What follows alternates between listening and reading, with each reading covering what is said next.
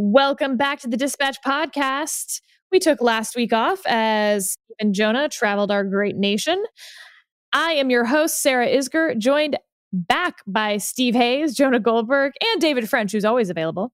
The podcast is brought to you by The Dispatch. Visit thedispatch.com to see our full slate of newsletters and podcasts to make sure you never miss an episode. We'll hear from our sponsors a little later, ExpressVPN, CarShield, and the Bradley Foundation. Topics for today: violence and unrest in Wisconsin. We'll start there. Then rehash the Democratic convention from last week. The Republican Party decided to forego having a platform this year. We'll get into it a little bit about that. Jonah will take us back to 1988 and all of its glory of fashion and politics. And then we'll end with a little question on adulthood and Fahrenheit.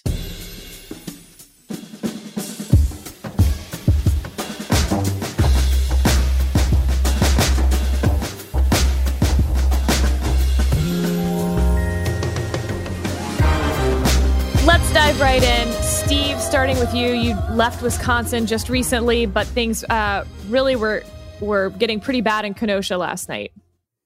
Yeah, we've seen the situation following the police shooting of Jacob Blake spiral out of control over the past couple of days. Two confirmed fatalities overnight last night, lots of destruction of property, violence. This is true also in Madison, the state capital, where there was additional protesting than rioting.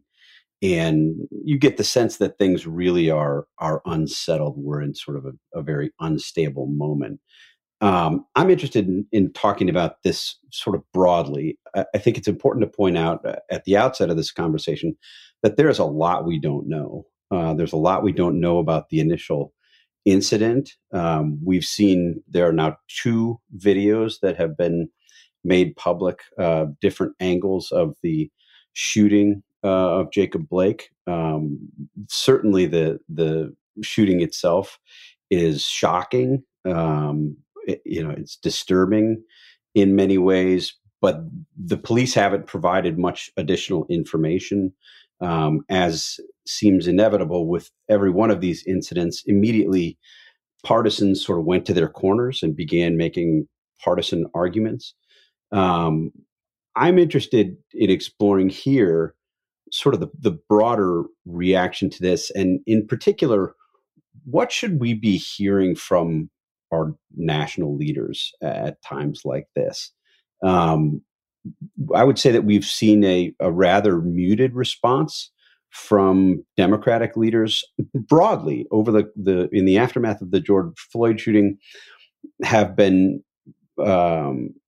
spoken out strongly about the shooting and about the problems with racial injustice and police aggressiveness generally. But I think Democrats haven't been as outspoken or haven't condemned the rioting and the violence that we've seen, certainly at a level that I would like to see. And on the other hand, of course, Republicans are sort of the inverse, as is the case with so many of these things today. But as we look at what's happened in Kenosha with widespread destruction of businesses, properties, what should we expect to hear? Put it this way, is there anything that political leaders can do to help slow this down, to help stem the violence? David, you spent a lot of time looking at this. I'll start with you. Yeah, I mean, well, one thing, we have to approach this with an attitude of humility, in the sense that suppressing civil unrest is one of the most difficult things that any law enforcement agency can do. Once civil unrest begins, it is not a simple matter of just flipping a switch and everything's okay. It is difficult. It is very, very difficult. But at the same time, there's a few things you can expect. One of them is you can expect, or should expect, leaders to draw very, very bright line distinctions between constitutionally protected expression and violent protest, and between looting and violence. I mean, it's not a hard thing to say we will protect constitutional protected speech, but we have zero tolerance for looting and violence.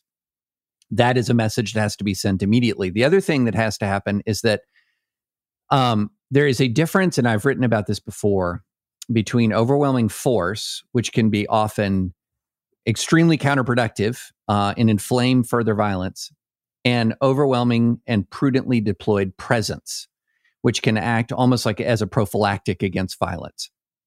And that's, one of the things that I have seen happen, and this is kind of getting into the weeds tactically, is that you will often see insufficient presence until after the violence has spiraled has spiraled out of control. Now, some of the reason for this, there's some reasons for this you'll see in Portland when, for example, there have been judicial rulings prohibiting use of, for example, crowd control measures like tear gas unless a quote unquote riot has been declared.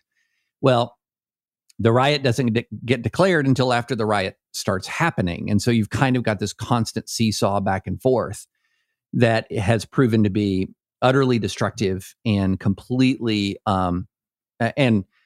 ineffective at controlling urban unrest. But one of the things that was disturbing to me was to see the governor of Wisconsin, if these reports yesterday were be to believe, that he had rejected a request for up to 750 National Guardsmen and wanted that number dialed down to about 250 or so. There is a overwhelming presence can make a difference, especially if it's deployed earlier and is deployed in a prudent way to prevent large gatherings of crowds that are seeking to break curfew, obviously, or have violent intent. So this is hard. This is very difficult. It is not easy, and anyone who thinks it's easy just doesn't really understand the challenge. The other thing that I would say, though, is another reason why it's absolutely imperative that public officials be seen as being aggressive in trying to deal with violence, is that other people will start to try to deal with it if the government doesn't. And one of the things that we saw in Wisconsin last night, and the reports are very hazy, but it's pretty clear that there were confrontations between people who were heavily armed, who were intending to protect property, I don't know, intending to confront the rioters, I don't know. But it escalated. There was a shooting. 2 people are dead. I believe 1 person is in custody. And that is exactly what you do not want. You do not want a vigilante response to violence. You cannot have that. Wisconsin law, it's interesting. I looked it up about when can you defend property. And all of those people are going to Wisconsin, going into Kenosha or other places armed with the intent to defend property. They're not in the category of people who can do that. And so they're setting themselves up for a serious legal problem of their own, much less the more important issue of the threat to human life. So what do we want from leaders? We want strong condemnation, but even more than that, we want effective, tactically smart response with all due knowledge that you can't just turn this off like you turn off a light switch. Jonah, let me follow up with a question to you.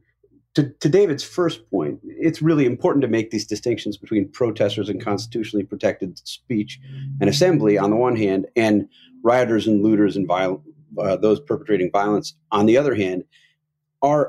Is it the case that our leaders, both Democrats and Republicans, are not doing that because in some ways they have an interest in not making those distinctions? I mean, Democrats seem to be reluctant to criticize the violence, at least in the kind of forthright, straightforward, aggressive way that I think that violence ought to be condemned, because they are worried that it will upset part of their political base. Republicans, on the other hand, certainly some people speaking on behalf of the Trump campaign, the Trump administration, would sometimes have us believe that everybody is perpetrating this violence, that this is all about rioting and looting. Are there political and partisan advantages to be had from not making those distinctions, or is that just altogether too cynical? No, it's not too cynical. There's nothing. Look, I mean, as I believe Jerry Falwell Jr. would note, you can never be too cynical. So look, I think part of what is going on is that there are lots of people in the Democratic Party and there are lots of people in the Republican Party, but there's an asymmetry in the sociology between the two. Lots of people in the Democratic Party who think that the people of color or of, or sexual minorities and all these kinds of stuff, the people that the politicians hear from, believe in their bones that those people are representative of the demographic that they claim to be representing. And so there's a disproportionate amount of feedback you get from elite school educated identity politics warriors who have a very literary, very theoretical understanding of these things. And I mean, a great example of this is all of the sort of super intellectual activist types who thought that defund the police is a serious idea. And these are the people who are filtering and are the anointed representatives of big demographic constituencies. And my guess is you could go from African-American barbershop to African-American barbershop across the United States and say, do you want to get rid of all of the cops? And you would get you might get some people who say yes, but you would get a much more mixed response than you would from the people hanging out during Defund the Police week on MSNBC in the green room. And so there's this echo chamber bubble kind of feedback that you get. And those people are the ones who say, don't condemn rioting, because we interpret that through our literary theory as being an assault on of blaming the victim. And again, you end up you always see these man in the street interviews with, African-American members of actual communities who say, you idiots, you're destroying your own neighborhood. And that voice doesn't penetrate through enough. And I think it is much to the detriment of Joe Biden not to go out and just make a very common sense statement that says, look, police brutality, police misconduct, police murder, however you want to phrase it, these things are simply intolerable for all of the obvious reasons, and list them. You cannot live in a country of law and order where the people who are sworn to enforce the law take it into their own hands, yada, yada, yada. And then say at the same time that nothing the police did in this circumstance warrants burning down the business of an innocent man. If it kind of reminds me, and I don't mean to be too jokey about it, but it kind of reminds me of the old National Lampoon cover saying, subscribe to buy this magazine or we'll shoot this dog. The dog didn't do anything. And there is this weird transitive property thing that comes with what Fred Siegel, described in the 1960s or about the 1960s as a riot ideology that sort of has this warmed over Marxist feel to it that says that anything in response to an injustice is therefore justified. And my sense is most Americans disagree with that, but the vested interests in both parties that form the sort of watchman on the wall of the two bubbles have a different interpretation of it. And if you give a nuanced take on Fox News, the usual suspects will come at you. If you give a nuanced take on MSNBC, the usual suspects will come at you. But I think there's a golden opportunity for a 70-30 issue for a Democrat or Republican politician to just state common sense truisms about morality and the nature of this stuff, that police abuse is bad, but there is no excuse for a lot of this stuff, which I think is a majority opinion in the United States of America. Are we at a point where a 70-30 issue matters a lot when we're in the middle? We're 2 months out from an election where 96% of people have made up their minds. You have both campaigns, I think, more or less playing to their bases. I mean, you have written about the turnout strategy and basically the need for the campaigns or the efforts of the campaigns to turn out their base. I think we've seen in the first couple days of the Republican convention, which we'll get to in a minute, some recognition that outreach is necessary, that it's not just going to be enough to have the base. I think we saw that a little bit the Democratic National Convention last week as well. But to Jonah's point, it seems obvious to me that Joe Biden should make the kind of statement that Jonah suggests he should make. And yet Jamal Bowman, the young progressive candidate who upset Eliot Engel in New York, was endorsed by Alexandria Ocasio-Cortez, tweeted this morning, "We need Joe Biden and Kamala Harris to condemn the armed militias that killed 2 people in Kenosha yesterday while working in tandem with local police. These militias are domestic terrorists looking to incite a race war. Quote, protecting private property, unquote, is cover for their agenda." Does Biden risk alienating that progressive base if he comes out and gives the kind of statement that Jonah suggests? So first, I think it's very interesting that this is happening during the Republican convention. It would have been really fascinating if this had been happening last week to see how they would have responded, in part because there's a lot of stuff we don't know, like David said. And so I don't think Joe Biden can go out and give a speech because we don't know. I mean, was this a militia member who had been talking with police and really had no business being out there and thought he had been authorized, to use deadly force? Or was it someone who, tripped, fell, and then felt he was under attack as people, swarmed around him? I don't see how a presidential candidate who does not have to would ever want to wade into that to give a speech with so little known about what happened and even what happened in the shooting that triggered the protest. So if I were advising Joe Biden, given that it is happening this week during the Republican convention, I would not give that speech right now. Now, asking about whether this is an issue for persuadables is interesting in part because normally if it's climate change or gun control, it can be a 70-30 issue. But if it's not a top voting issue, it doesn't matter except to the people that it is a top voting issue for. For climate change, for instance, maybe 70% of people don't want the Green New Deal.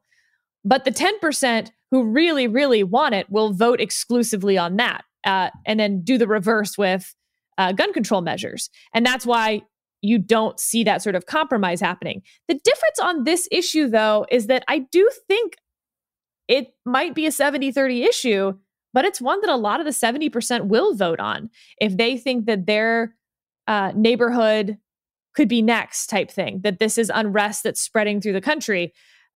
So, I think that is that helps the Republican argument somewhat. That it's happening this week probably helps the Republican argument somewhat. But as you know, and David, you talked about this in the Michael Brown situation. We may not know the facts until everyone has accepted their own narrative.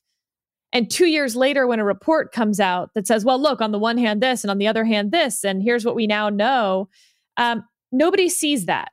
They see their feelings now and the videos that they interpret now. And so you've got AOC's version and you've got the police officer's version, and ne'er the twain shall meet.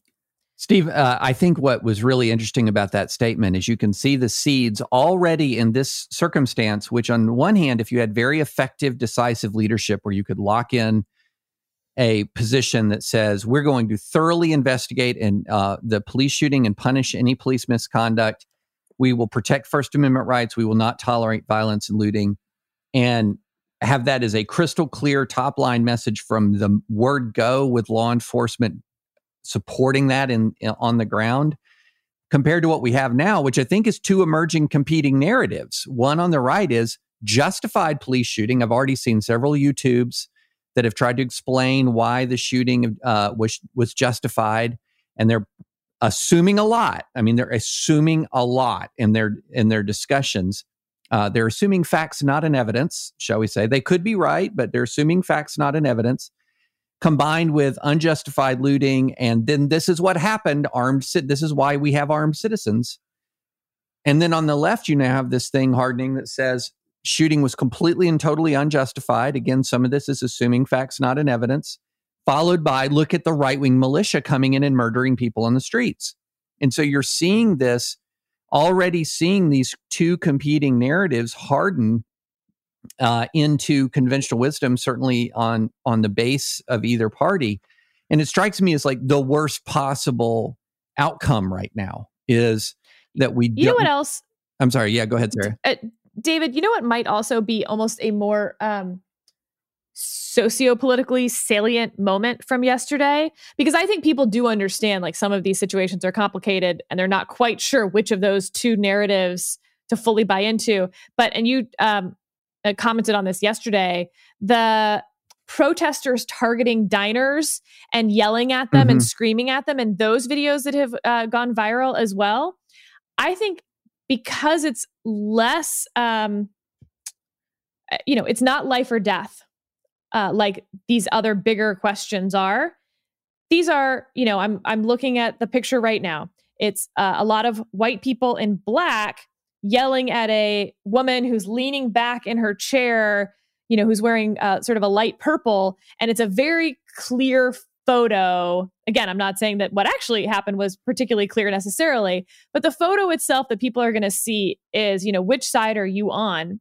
And I think that may have more emotional resonance with people and sort of summarize, if you will, this week, month, summer.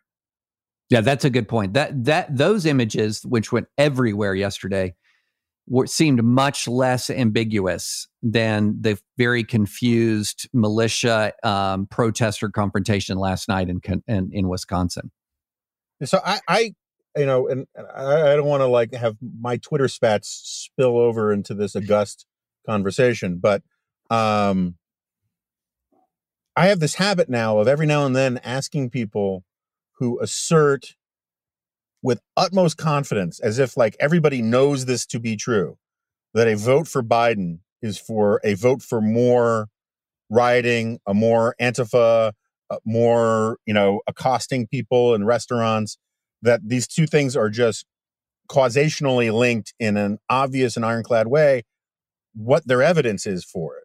And, or even what their argument is for it. And so far, the fact that, first of all, the answers are all over the map is a sign that no one really there is no one theory about why this is true, which is often a sign of groupthink. But also, when pressed about it, people tend to fall back on just saying, well, that's my opinion, which is another sign of groupthink. And then you find also that there's this view out there, which is on rich display in the GOP convention rhetoric, that Joe Biden is both a radical tool of BLM as well as the racist who passed the crime bill, which are contradictory things. And while I find the arguments about all of that, I am open to the idea that voting for Biden will get us more rioting and more looting than we've seen on President Trump's watch. What I find interesting and I think relevant for this is that people just think it is so on the right. And the Trump bet is that this is going to be a base election and that he can mobilize his base. The restaurant scene that you guys were just discussing opened Tucker last night.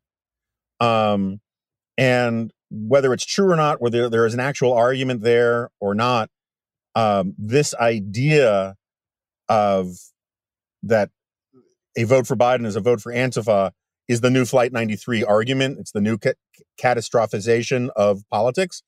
And it could work as a base mobilizing thing, regardless of whether or not it's grounded in reality. Well, maybe that's a good exit question to ask on this subject then. I mean, separating the question of whether it is actually true, whether, the fact that people can't answer your question as posed, I think is suggestive. But do we think in general that this is likely to bolster the case that Republicans are making for Donald Trump? He tweets out law and order, law and order. Do we think that this, to be really crass and political about a serious life and death issue, do we think that this helps Donald Trump? He's been saying, as David wrote in his newsletter this morning, they will be coming for you. Donald Trump has been saying that. Can people look at what they're seeing now and say, boy, maybe Trump was right? As loaded and I think offensive as the Trump formulation is, could it sell? I mean, it's really tough to say because, there's a kind of a quick answer to this. There was a tweet yesterday from this account called Reagan Battalion that was sort of a former anti-Trump Twitter account turning pro-Trump. And it had the picture, that image from the diner, the Washington diner, and it said, "This is Joe Biden's America." Which point the retort was immediate. No, this is really actually happening in Donald Trump's America. So, if there is chaos in the streets during the Trump presidency, and he's been utterly ineffectual at dealing with it, like utterly ineffectual, and in some ways completely counterproductive. I mean, the Lafayette Square incident was a deeply inflammatory, provocative use of power. That's what I talked about right at the beginning when I said overwhelming force can be incredibly counterproductive. There was overwhelming force used in Lafayette Square to clear the path for the Bible photo op. Very provocative. Parts of the ways that federal officials were used in Portland, totally fine to use federal officials in the defensive posture around the federal buildings, but then the videos of people being pulled off the street, deeply, deeply provocative. Again, poor use of force can be provocative. So here we have a situation where the chaos is happening. Trump's concrete actions have largely been more provocative than they have been settling or calming in any way, shape, or form. And so it's according to the facts on the ground, it's a hard case for him to make. But it's the case he's going to keep making. And I will tell you, living here in overwhelmingly red Williamson County, Tennessee, it is a case that is resonating with his people big time, especially older voters have it firmly fixed that all of this chaos is what a Joe Biden wants. Let's take a quick break to hear from our first sponsor, ExpressVPN. Have you ever searched for something you didn't want others to know about? I know most of you are probably thinking, just use incognito mode. But let me tell you something. Incognito mode does not hide your activity. It doesn't matter what mode you use or how many times you clear your browsing history. Your internet service provider can still see every single website you visited. That's why you should never go online without using ExpressVPN. It doesn't matter if you get your internet from Verizon or Comcast. ISPs in the US can legally sell your information to ad companies. ExpressVPN is an app that reroutes your internet connection through their secure servers, so your ISP can't see the sites you visit. ExpressVPN also keeps all of your information secure by encrypting 100% of your data with the most powerful encryption available. Most of the time, you won't even realize you have ExpressVPN on. It runs seamlessly in the background and is so easy to use. All you have to do is tap one button and you're protected. ExpressVPN is available on all your devices, phones, computers, even your smart TV. So there's no excuse not to be using it. Protect your online activity today with the VPN rated #1 by CNET and Wired. Visit my exclusive link, expressvpn.com/freedom, and you can get an extra 3 months free on a 1-year package. That's expressvpn.com/freedom. expressvpn.com/freedom to learn more. Let's transition to the conventions with that. So this will be my quick topic, which is the Democratic convention, which you didn't get to talk about last week. If there are moments y'all want to discuss in particular that were meaningful one way or the other, I'm open to that, but I want to see whether you think that it was successful and how to define success of a political convention at all. So, for instance, we now have quite a bit of polling out that says that the race hasn't changed. The numbers are nearly identical to what they were the week before the convention. On the other hand, though, Biden's favorability numbers did go up. And I think that particularly the numbers among Democrats, where his favorability went up 7 points, is meaningful, Steve, to a little bit what you were saying, that, you want to gin up your base. You want this to be about turnout. And so I would define the success of a convention at this point, not on persuasion, but about permission structures and turnout operations for the political parties. And that by that measure, the Democratic Party didn't necessarily need to move the numbers, right? They're ahead. What they needed to do was to ensure that their folks who were already either voting for Biden for sure, or, liked Biden, were leaning heavily towards Biden, actually go vote. And part of what makes you go vote is the motivation to say, I like him. I don't want to let him down. Other people like me are voting that way, and all the things that go into a turnout operation. And I think if you were to need a measure of success for that, I think a 7-point rise in favorability among Democrats, I would call that a success for the Democrats. Does anyone disagree?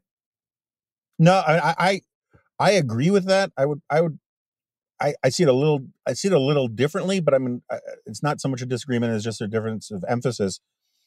The most important stat, well, one of the most important stats coming out of 2016 was that despite both candidates being the most unpopular major party candidates ever to run, never mind run against each other, that people who disliked both candidates broke decisively for Trump because he was the change guy. And if Trump had just simply split the vote among people who split evenly the vote among people who dislike both candidates, he wouldn't have won the Electoral College. And it seems to me that, Biden does not have very high favorables either, but his favorables are definitely better than Trump's. And more importantly, the people who dislike both candidates split decisively for Biden. And so at the margins, if he can persuade the last gettable voters that he's less unlikable than Donald Trump is, that is a meaningful thing for him to do. And I think that's what came out of that convention. I have to admit, I watched very little of it, most of it after the fact. But that seemed to be a big chunk of what they were going for. And I do think they were a little too dour from the stuff that I've seen. But also just because I know Sarah forgives pedantic, syntactical and etymological exactitude. One of the things that does bother me about how we call both of these things conventions is that literally the word convention means to convene people. There was no convening. Nobody got together, right? I mean, it is now like, and because I think that these conventions are going to become more infomercially over time because of this, and they've been becoming infomercially for a long time already. That the word convention at some point in the future is going to be like a new album coming out or dial a phone number. People are going to be like, why do we call them conventions? Because they're just infomercials. And this was the moment where I think that changing etymological history began. Fascinating, because I would have said that they were infomercials for my entire life. I've never seen anything other than infomercial moments. No, I know, but the studio audience was more of an authentic prop up until now. I agree with you. I mean, it's been a Borston pseudo-eventy thing for our lifetimes, but now that sort of that tipping point was reached because of this, and I think we're going to see this moment as more sort of the continuity with the past, but also the intensification of it.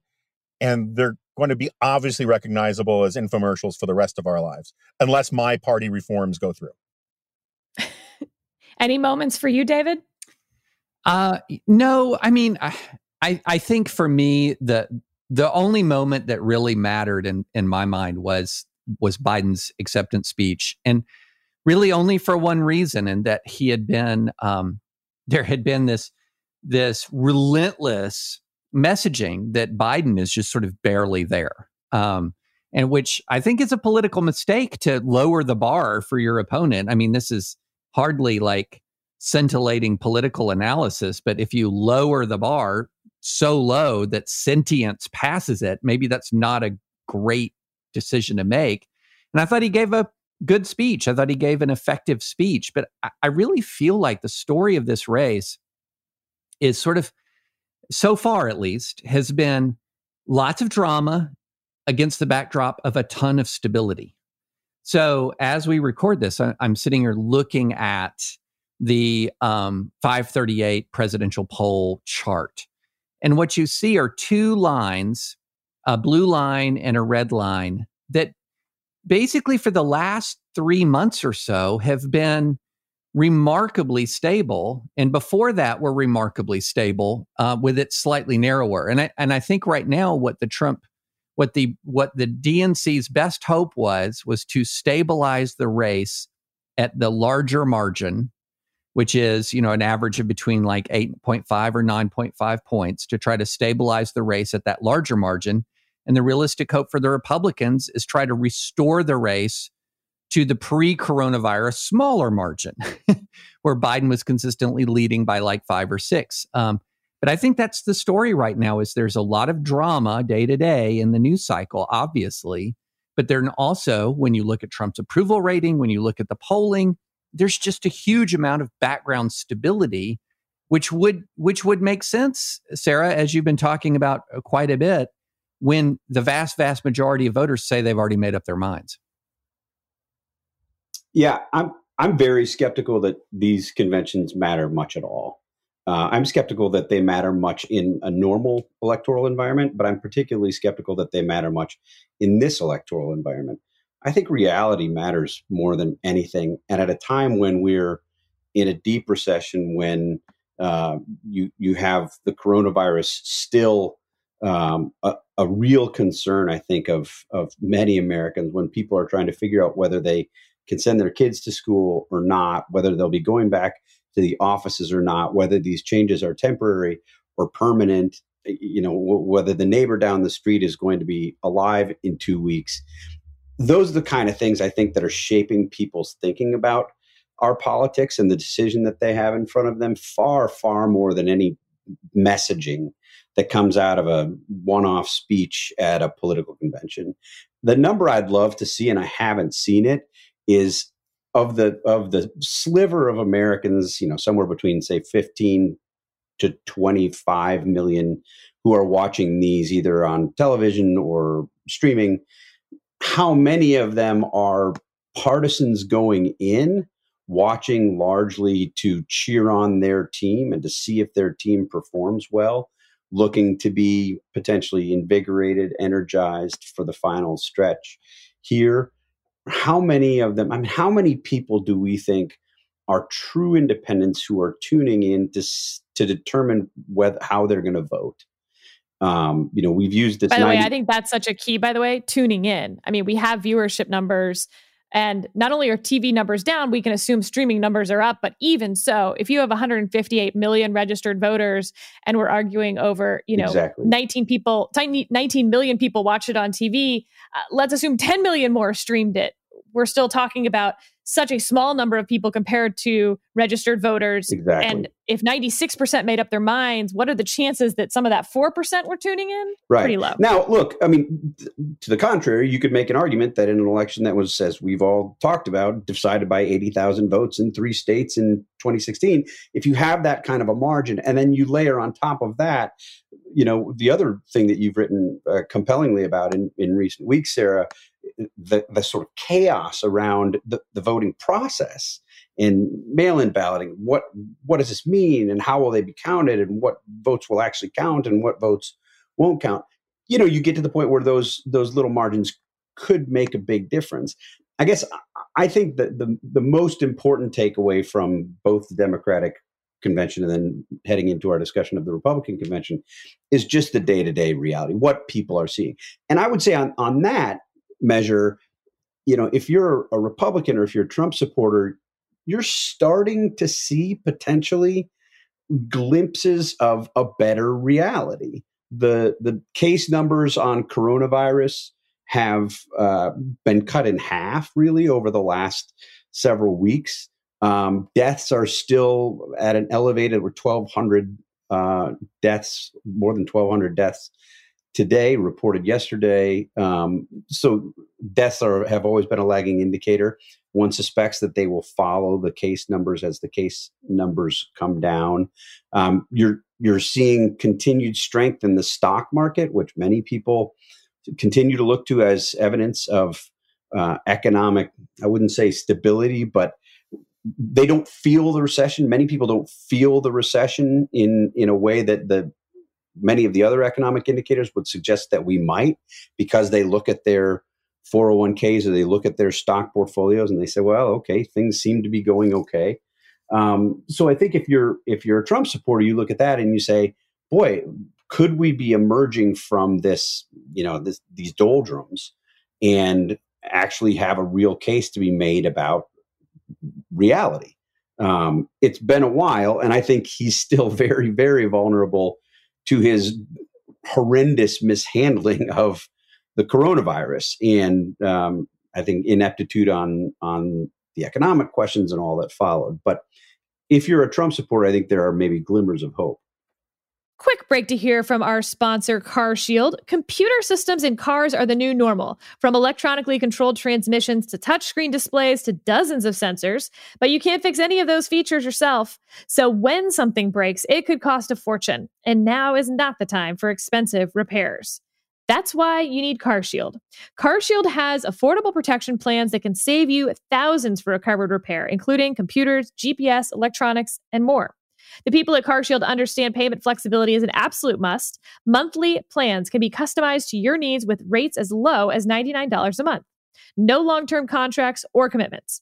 CarShield gives you options others won't. You get to choose your favorite mechanic or dealership to do the work, and CarShield takes care of the rest. They also offer complimentary 24/7 roadside assistance and a rental car while yours is being fixed. CarShield has helped over 1 million customers. So drive with confidence knowing you got coverage from America's #1 auto protection company. For as low as $99 a month, you can protect yourself from surprises and save thousands for a covered repair.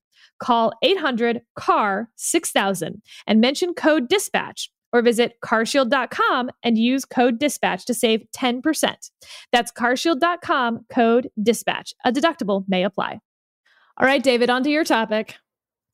Yeah, so the GOP non-platform, at first it was one of those things when for those listeners who are not fully caught up as to what happened, essentially what the Republican Party did over the weekend was to say, we're not going to issue a distinct 2020 platform. It sort of incorporated its 2016 platform, said it would do a 2024 platform, but for the time being, it is endorsing the Trump agenda. And it said, the exact quote is, it will enthusiastically support the president's America First agenda. And it did that rather than issue the normal detailed statement of Republican principles and policies. Shortly after that same evening, President Trump issued his second-term agenda, and it was a series of bullet points called "Fighting for You!" ! It was interesting because a lot of it was just kind of hazy and aspirational. Wipe out global terrorists. Who doesn't want to wipe out terrorists who threaten to harm Americans? But very hazy. It was interesting, though. It did not include anything at all about abortion. It did not include anything all about religious liberty. There was no mention of the Constitution. And, on the one hand, it was sort of a symbol of that the Republican Party is now really sort of formally and officially Donald Trump's party in a way that it's put itself in the hands of Trump in a tangible way that it hasn't done for any other president in my lifetime. But at the same time, I thought it was kind of clarifying. I mean, this is negative partisanship makes a platform less necessary. If the motivation for your supporters, and negative partisanship, for those who don't really know what it is, negative partisanship is when you join a team because of opposition to the other team, not because of support for your own. If negative partisanship is the dominant fact of American politics, and increasingly it looks like this, is there any downside in the short term for Republicans doing this? Or is this just sort of kind of ratifying what we already knew? This is where I now adopt Jonah's argument, which is if these aren't conventions anymore, Jonah, they're sure as heck not, policy convening where we really haggle over the future of the party. Like, these are cheerleading opportunities. This is a team sport convention rah-rah thing. The policy committees were always bizarre and always created platforms that nobody really signed on to anyway and mostly ignored. So, it's a little, there's things you can look at and be like, well, I guess the Republican Party's heading in a different direction. But at the same time, yeah, who cares?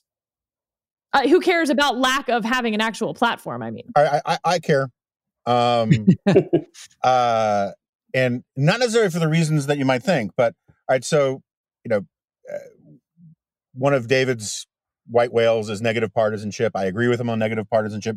One of my hobby horses is this argument that Yuval Levin makes in his book, Fractured Republic, or Time to Build, about institutions. I talk about it all the time.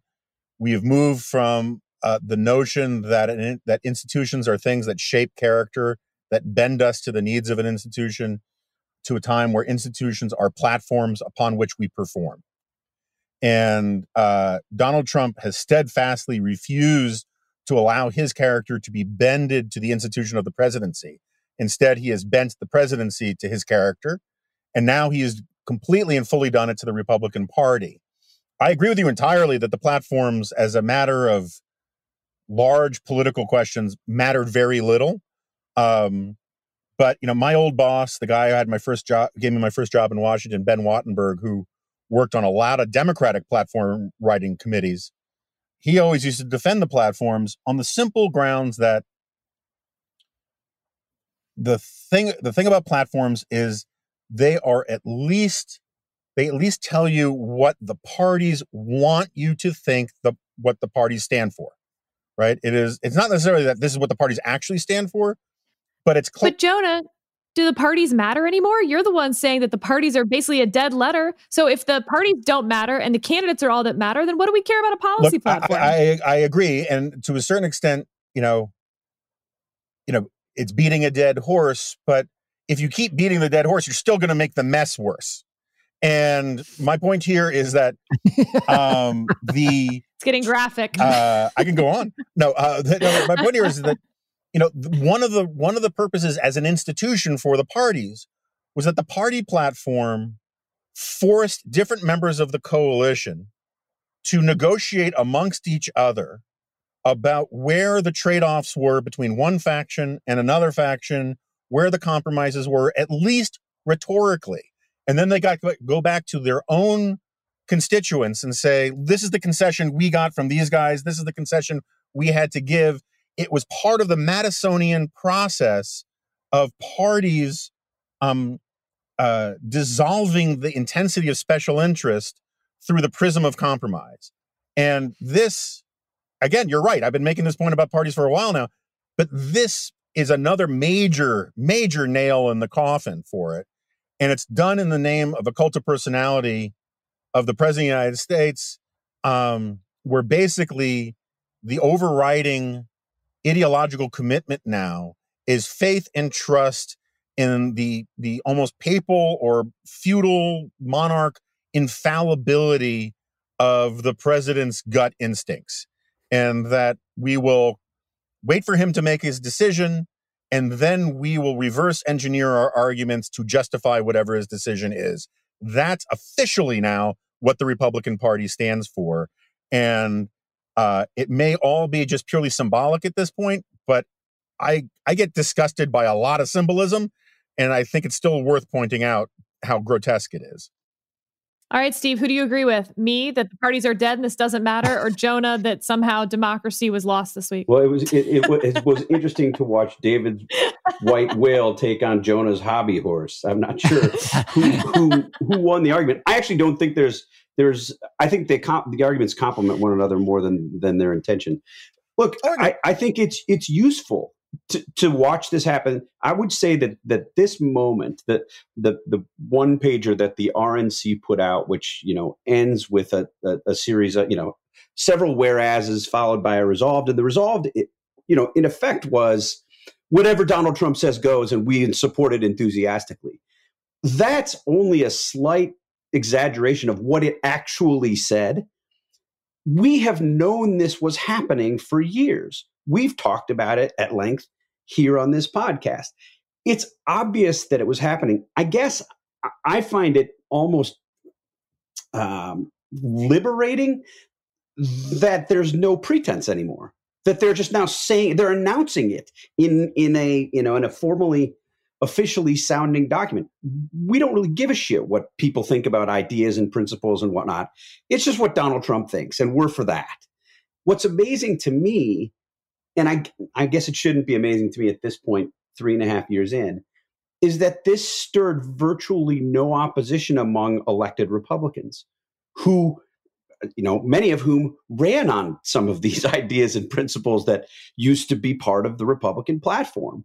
I mean, is there not anyone out there who would say, oh, by the way, no, like the Republican Party should not become officially a cult of personality.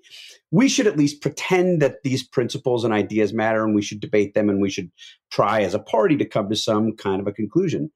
The total silence from elected Republicans on that issue, even at this late date, was somewhat surprising to me. Again, suggesting, Charles Krauthammer used to always chide me and tell me that I wasn't nearly cynical enough because I was too young and maybe too optimistic. I guess this is further proof that Charles is right, because I was surprised that nobody spoke up and said, yeah, it's not really a great idea to just say we're for the guy. Well, and the other thing is when you have no platform, to the extent that, look, I'm as cynical as the next person in this podcast. I know that platforms did not exercise much accountability. They were not instruments of ideological accountability all that often, but at least they're an aspirational set of principles that a party should be held accountable to. And what we've done now. Time out, real quick. How many of you have actually read a Republican Party platform? Definitely have, yeah. Definitely have. All three of you? Every one of them in my adult life. Okay, this is funny. I don't think I've ever read a single one. Never. Yeah, everyone. Now that doesn't mean that I'm at all representative or typical. I have the 1996 Bob Dole platform tattooed on my back. The tramp stamp that we never knew. But there are certain ideas to which a party should be held accountable. And for a long time, I mean, that was sort of what rhino hunting was about, right? I mean, rhino hunting was about, are you a squish on taxes? Are you a squish on life? Are you a squish on, free speech or religious liberty? That's what rhino hunting was. And now rhino hunting is, are you a squish on Trump? And leave it to a Harvard law professor to sort of, this is how a Harvard law professor says MAGA. I'm reading from a recent Adrian Vermeule tweet. What if loyalty to an abstract form of government turns out to be too weak and pallid in the long run to substitute for loyalty to living rulers who embody the polity in a concrete way? And it feels to me like that's what you have. That's a philosophical statement of what the Republican Party is right now, is it has loyalty to a living ruler who embodies its polity in a concrete way. So there is no need. There is no need for a platform. There is only a need for a person. Yeah, I don't think y'all are going to convince me that this. So to me, if anything, this is an argument like we need our politicians to pretend more, when in fact, I think we're moving to more authenticity. You may not like what the authenticness shows, but this idea that the policy platform ever mattered, or that politicians somehow had fealty towards it because they said they were Republican and therefore it signed on to this platform, we know that's not true. And so why we care of whether they're signing on to this platform now, if anything, I think it's probably a good move to get rid of it. Oh, I just cannot begin to tell you how much I disagree with that. Me too. The definition of a decent society is when everybody agrees to pretend to certain things. And we all fall short of our ideals. All institutions are flawed. All people are flawed. But there are useful fictions in life about pointing towards the way institutions and individuals and societies should behave. And when we say, since that's all sort of hypocritical or fictional, we should just simply own the fact that we're, primates with a tendency towards, power worship of the big man. So that's how we should actually organize our society is, and I know you're not necessarily saying that, but rhetoric is important. Symbolism is important. Defining the way that we're supposed to think about things, even if we're going to fall short about it, is important. The platforms themselves did not matter very much. I completely agree with that. But the process by which a party decides to have arguments about what it thinks it should believe or what it wants the world to think it believes is a much more useful and beneficial exercise than basically saying, I like Donald Trump's Musk and he can do whatever he wants, for he is the over ape and we are simply his tribesmen. And that is a major step backwards in the philosophical and intellectual underpinnings that used to define the Republican Party and parties generally. I will agree that there is such a thing as useful fiction. I think the disagreement is whether this one was useful or not useful. But I hear your argument. I find it intriguing. Well, as a descriptive matter, I think you may be right, Sarah. I think as a normative matter, if that's where you're leaning, and it sounded like you were, then I'm with Jonah. I disagree strongly. I do think there was some utility in having a written record of where the two major political parties stood on issues of the day. I mean, there were, for all of the talk about there being no differences between Republicans and Democrats over the past 40 years, there were actually some meaningful differences between Republicans and Democrats. Not as many maybe as I would have preferred, but you found those differences. I think you could understand them most emphatically if you looked at the platforms of the two parties. And in certain areas, they were very different. I think it's useful to have that as sort of guiding principles, even if not everybody in the party agrees to them, even if they're much more sort of broad guidance than they are dictates of actual party policy. I still think those broad principles, the broad statements of principle, and just to a certain extent, inclusion of specific policy preferences in the platforms were helpful as a distinguishing mechanism, if nothing more. And the absence of them, I think Jonah's right. You just have, I mean, it is just a cult of personality.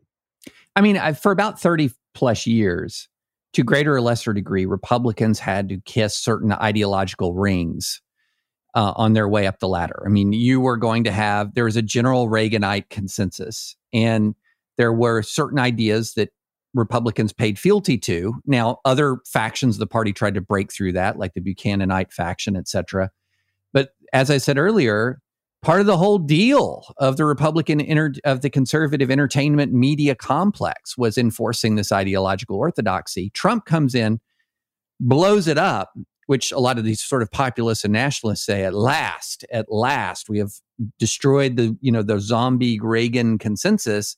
But rather than replacing it with something ideologically coherent and replacing it with what they want to replace it with, the new ring kissing is not to any ideology at all, but to a guy. It's him. It's what he wants. And which is one reason why I think that if he loses this time, especially if he loses decisively, which he may or may not, a lot is up for grabs, because we've blown up one thing and we've replaced it with a person. And if the person goes away, what do we have left? And it's worth just pointing out very quickly. It'd be one thing if this was Ronald Reagan or even Adrian Vermeule. I would still disagree with it. But those are people who actually believe things. Donald Trump is, purely glandular and narcissistic. And so this idea, he is not Solomon, right? King Solomon, you're like, look, he's become a euphemism for the wisest person in the world. Let's just say our party's about King Solomon. Donald Trump's not King Solomon. He's an escaped monkey from a cocaine study.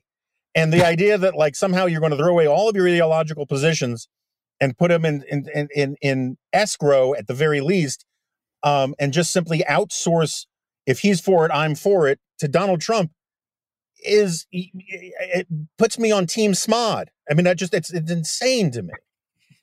Team Smod. Quick break to hear from our sponsors, the Bradley Foundation.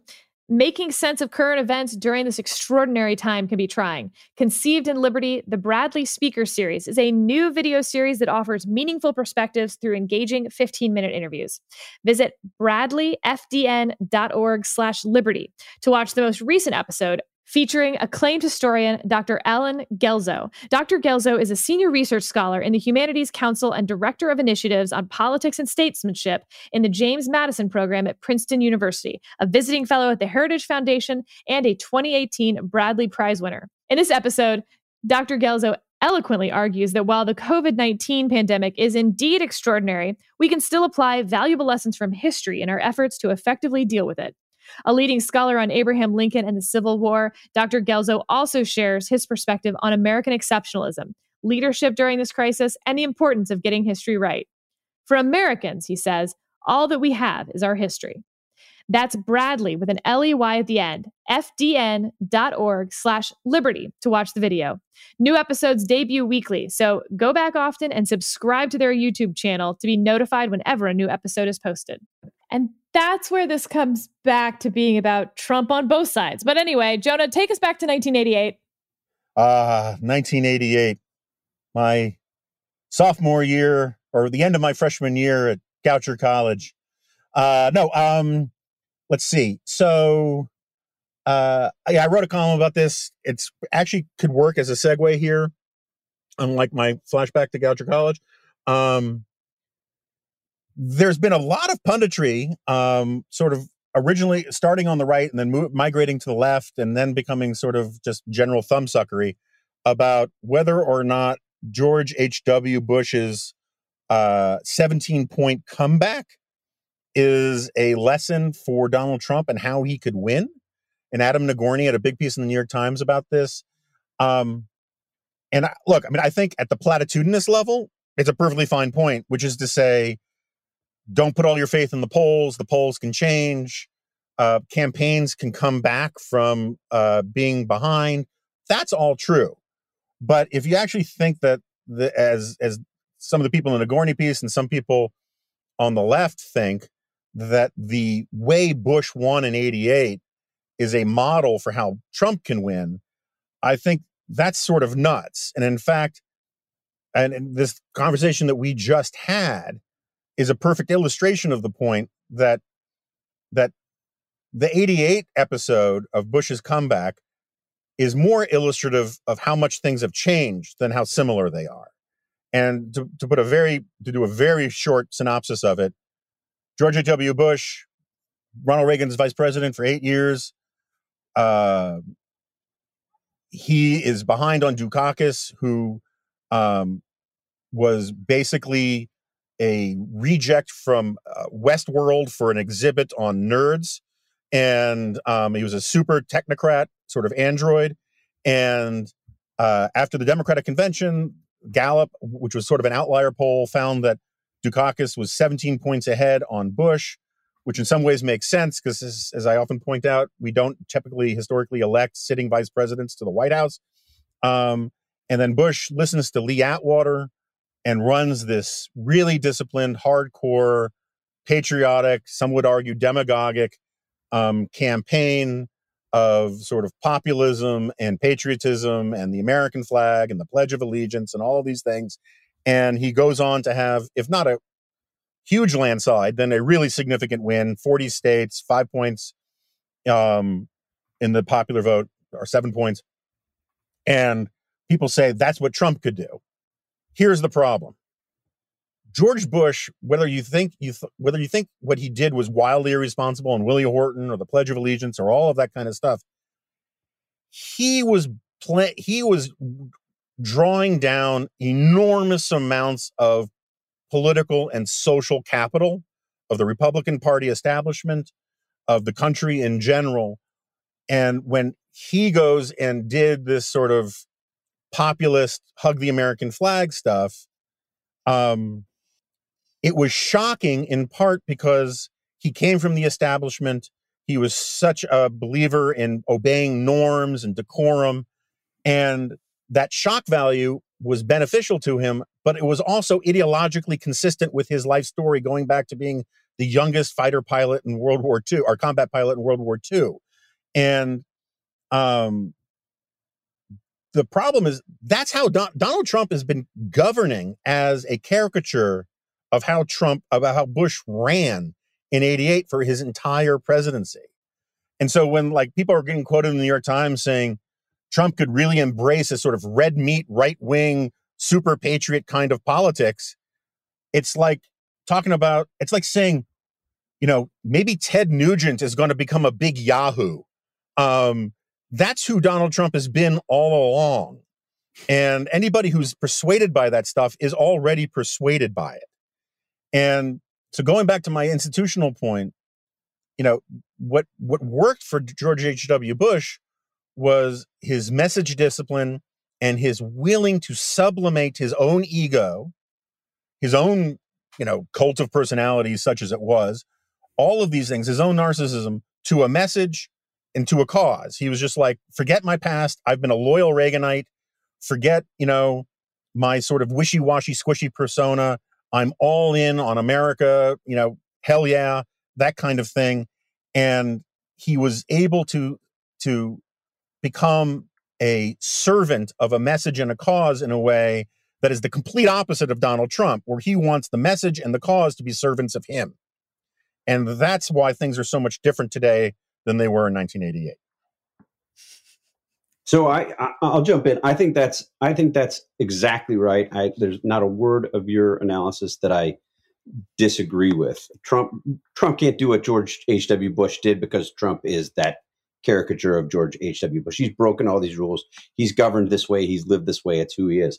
I wonder if there are other ways, though, that if we believe that Trump has changed the norms, if he has become what was once sort of so outside of conventions and norms that it was seen as shocking and may have contributed to George H.W. Bush's victory, can Trump go further in these last couple of months? And I think that there are people, many of his supporters, certainly the Flight 93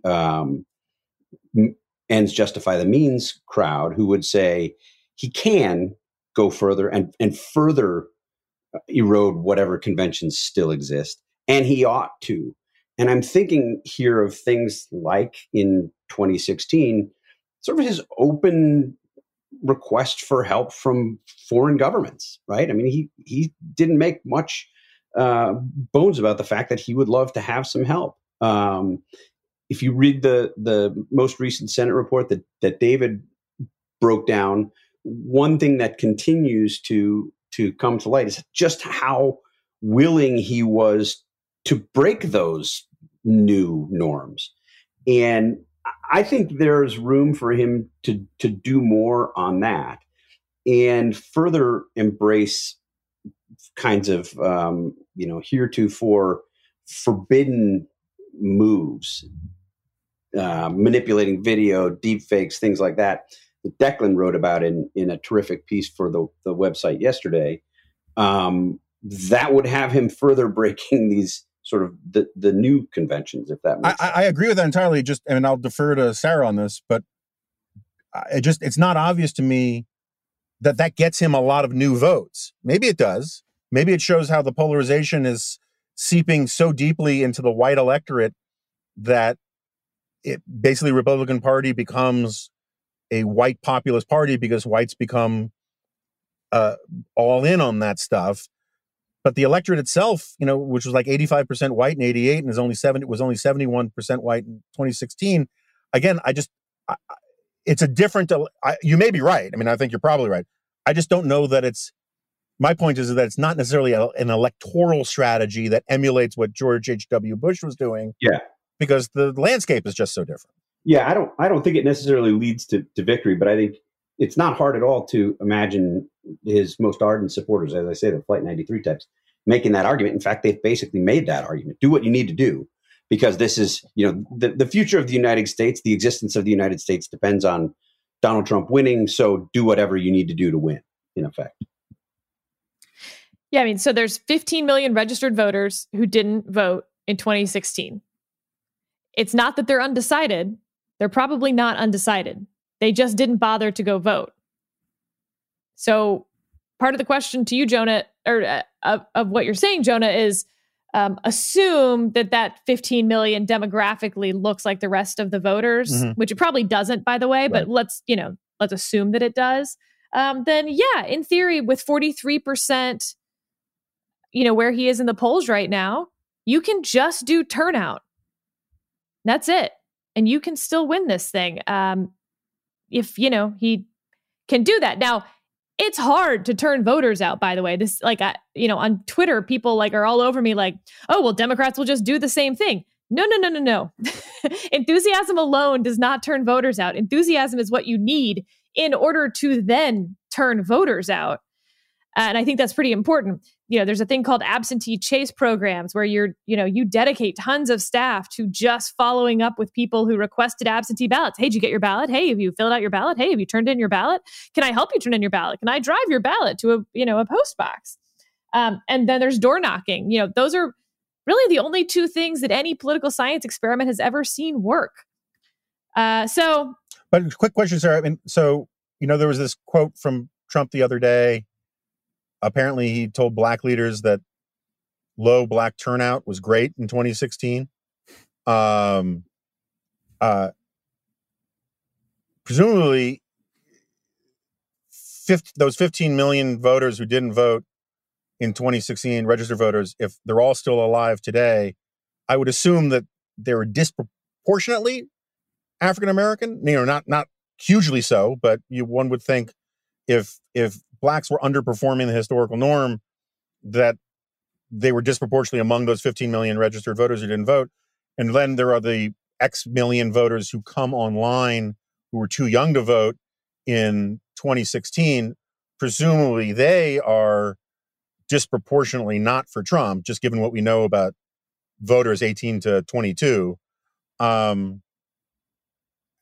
still don't see how it's, I guess I see how it's possible, but this just betting on base turnout stuff for the Republicans doesn't seem to make a lot of sense. And I think it's belied a little bit in the micro-targeting that we saw in the Republican convention so far, going after lobster fishermen, dairy farmers, and all of that.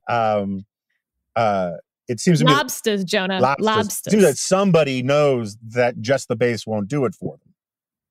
Yeah, so you're right that the 15 million are not actually demographically or any otherwise the same as the 138 million who did vote. Because, for instance, we know that if all Democrats voted and all Republicans voted, Democrats would win. So we have a pretty good sense that of those 15 million, they're going to skew, as you said, younger people who tend not to vote at their demographic level, minority communities who don't vote at their demographic level. So yes, you are right.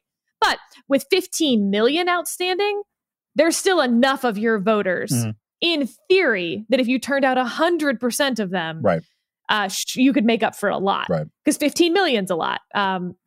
But yes, everything you're saying is correct. David, you're getting the last word on this. Two quick things. One, I just think America's has a fundamentally different political culture now than it had in 1988. I mean, 1988 was the tail end of what turned out to be basically a 20-year stable Republican majority for president. I mean, 68 wins, 72 wins, 76 very narrow losses, largely as a result of Watergate, 80 landslide, 84 landslide, 88 landslide. There was a lot of low-hanging fruit there for George H.W. Bush to pick up. So I just think that environment is gone. Doesn't mean that Trump can't come back. And I think the base turnout strategy that Sarah has talked about is his most plausible path forward. But one other thing, we always talk about most important election in our lifetimes. 1988, I think, was one of the most important elections of my lifetime. And because we didn't know that the Berlin Wall was about to come down, we didn't know Saddam Hussein was about to invade Kuwait, we didn't know that the Cold War was going to end.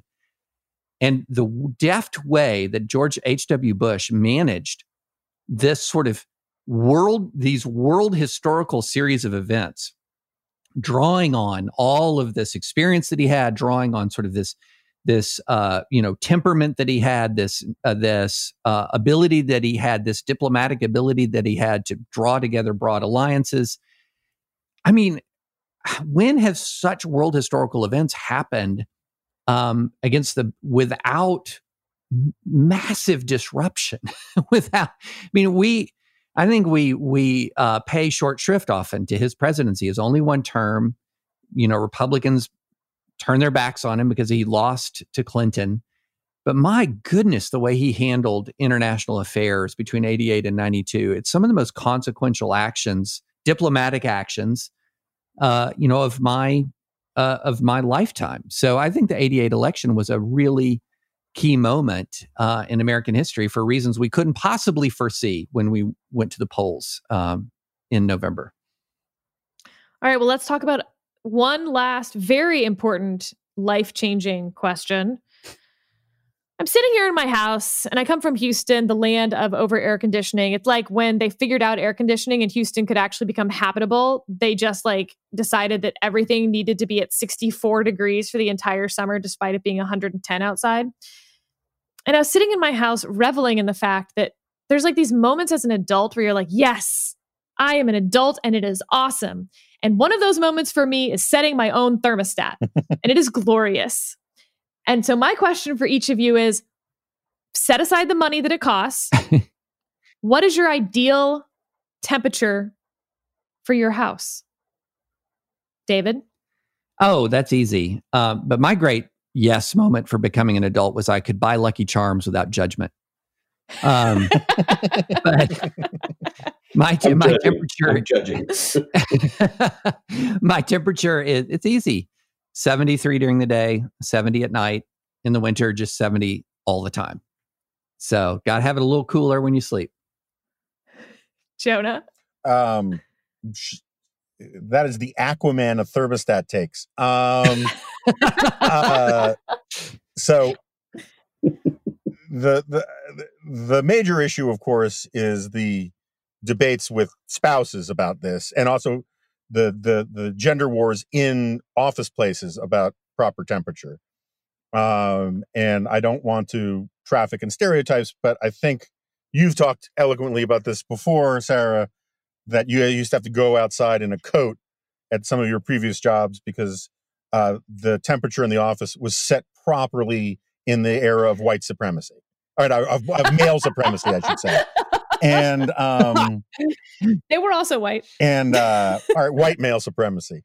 And so my understanding is that the human brain functions best at 68 degrees. And I am also most comfortable at 68 degrees. And I also, because I think that the meritocracy and the efficiency of liberal democratic capitalism is important for everybody, we should set the temperature morning, noon, and night at 68 degrees. And if some people, regardless of gender, have to wear a sweater, that is a small price to pay for prosperity. I refuse to acknowledge that previous statement. Steve, now that David's given his take, what's yours? I think Jonah's partially right. I mean, 68 is the optimal temperature. I'd say all things considered, 68 is the optimal temperature. But I think David is right that there should be variations between daytime temperature and nighttime temperature. When I lived back, this is now centuries ago, when I was attending DePauw University, lived in a fraternity with, 70, 80 other guys. And the rooms that we had were not really big enough to comfortably accommodate beds for everybody. So we had these rooms at the back of the second floor and the back of the third floor that we called cold dorms. And they were just a series of, 20 bunk beds, something to that effect. And we would, I'm totally serious about this, throughout the entire year, I think in part because of the fire code, we slept with the cold dorm windows open. This is in Greencastle, Indiana. So there would be nights sleeping in the cold dorm when we would wake up and the people who were sleeping underneath the windows would literally have frost or snow on them as they slept. And that's the right way to sleep at night. Oh my God. That's close to perfect. So if I were doing this, that's what I would do. I would sleep with windows open, even in the winter. And snow drifts. Or down at, 50 degrees at night with maybe an electric blanket, or get into a sleeping bag on top of your bed. I mean, there are all sorts of fun possibilities, but that's the basic answer. So I know what my ideal temperature is, but after Jonah gave his extremely bad take, I went ahead and found a study from Cornell that looked into this, Jonah. With temperatures at 68 degrees, employees made 44% more mistakes than at optimal room temperature, which is, as it turned out, I'm not making this up, is actually the temperature that I like to keep my house at now that I am an adult who gets to make her own freaking decisions with the air conditioning, except when my husband messes with it. 77 degrees is the optimal room temperature. Nonsense. What Nonsense. on earth? You can Nonsense. get a tan in your house at 77. You don't even need air conditioning to achieve 77. That's right. My optimal temperature is also earth happy and money saving. That is worse than the platform take. Yeah, and you told us to disregard money. More threatening. I don't know what anti-vaxxer, pseudoscience, flat Earth website you got that study from, but I took because I was such a bad student, I took a course, mandatory course in study skills in high school, and the textbook said 68 degrees, and I'm going to stick with it. I don't care if science has moved on from that, because 68 degrees is the correct answer. 2004, the Eastern Ergonomics Conference and Exposition in New York. Chaired by Marianne Williamson. That would be a great conference to go to. Can you imagine? If you're slouching at your table, sitting back with your feet up. All right, listeners, thanks for joining us. We had some good takes today, some bad takes today, and Jonah's correct adulthood takes. and adulthood can be pretty great. So I hope you get to revel in your adulthood this week, and we will see you again next week.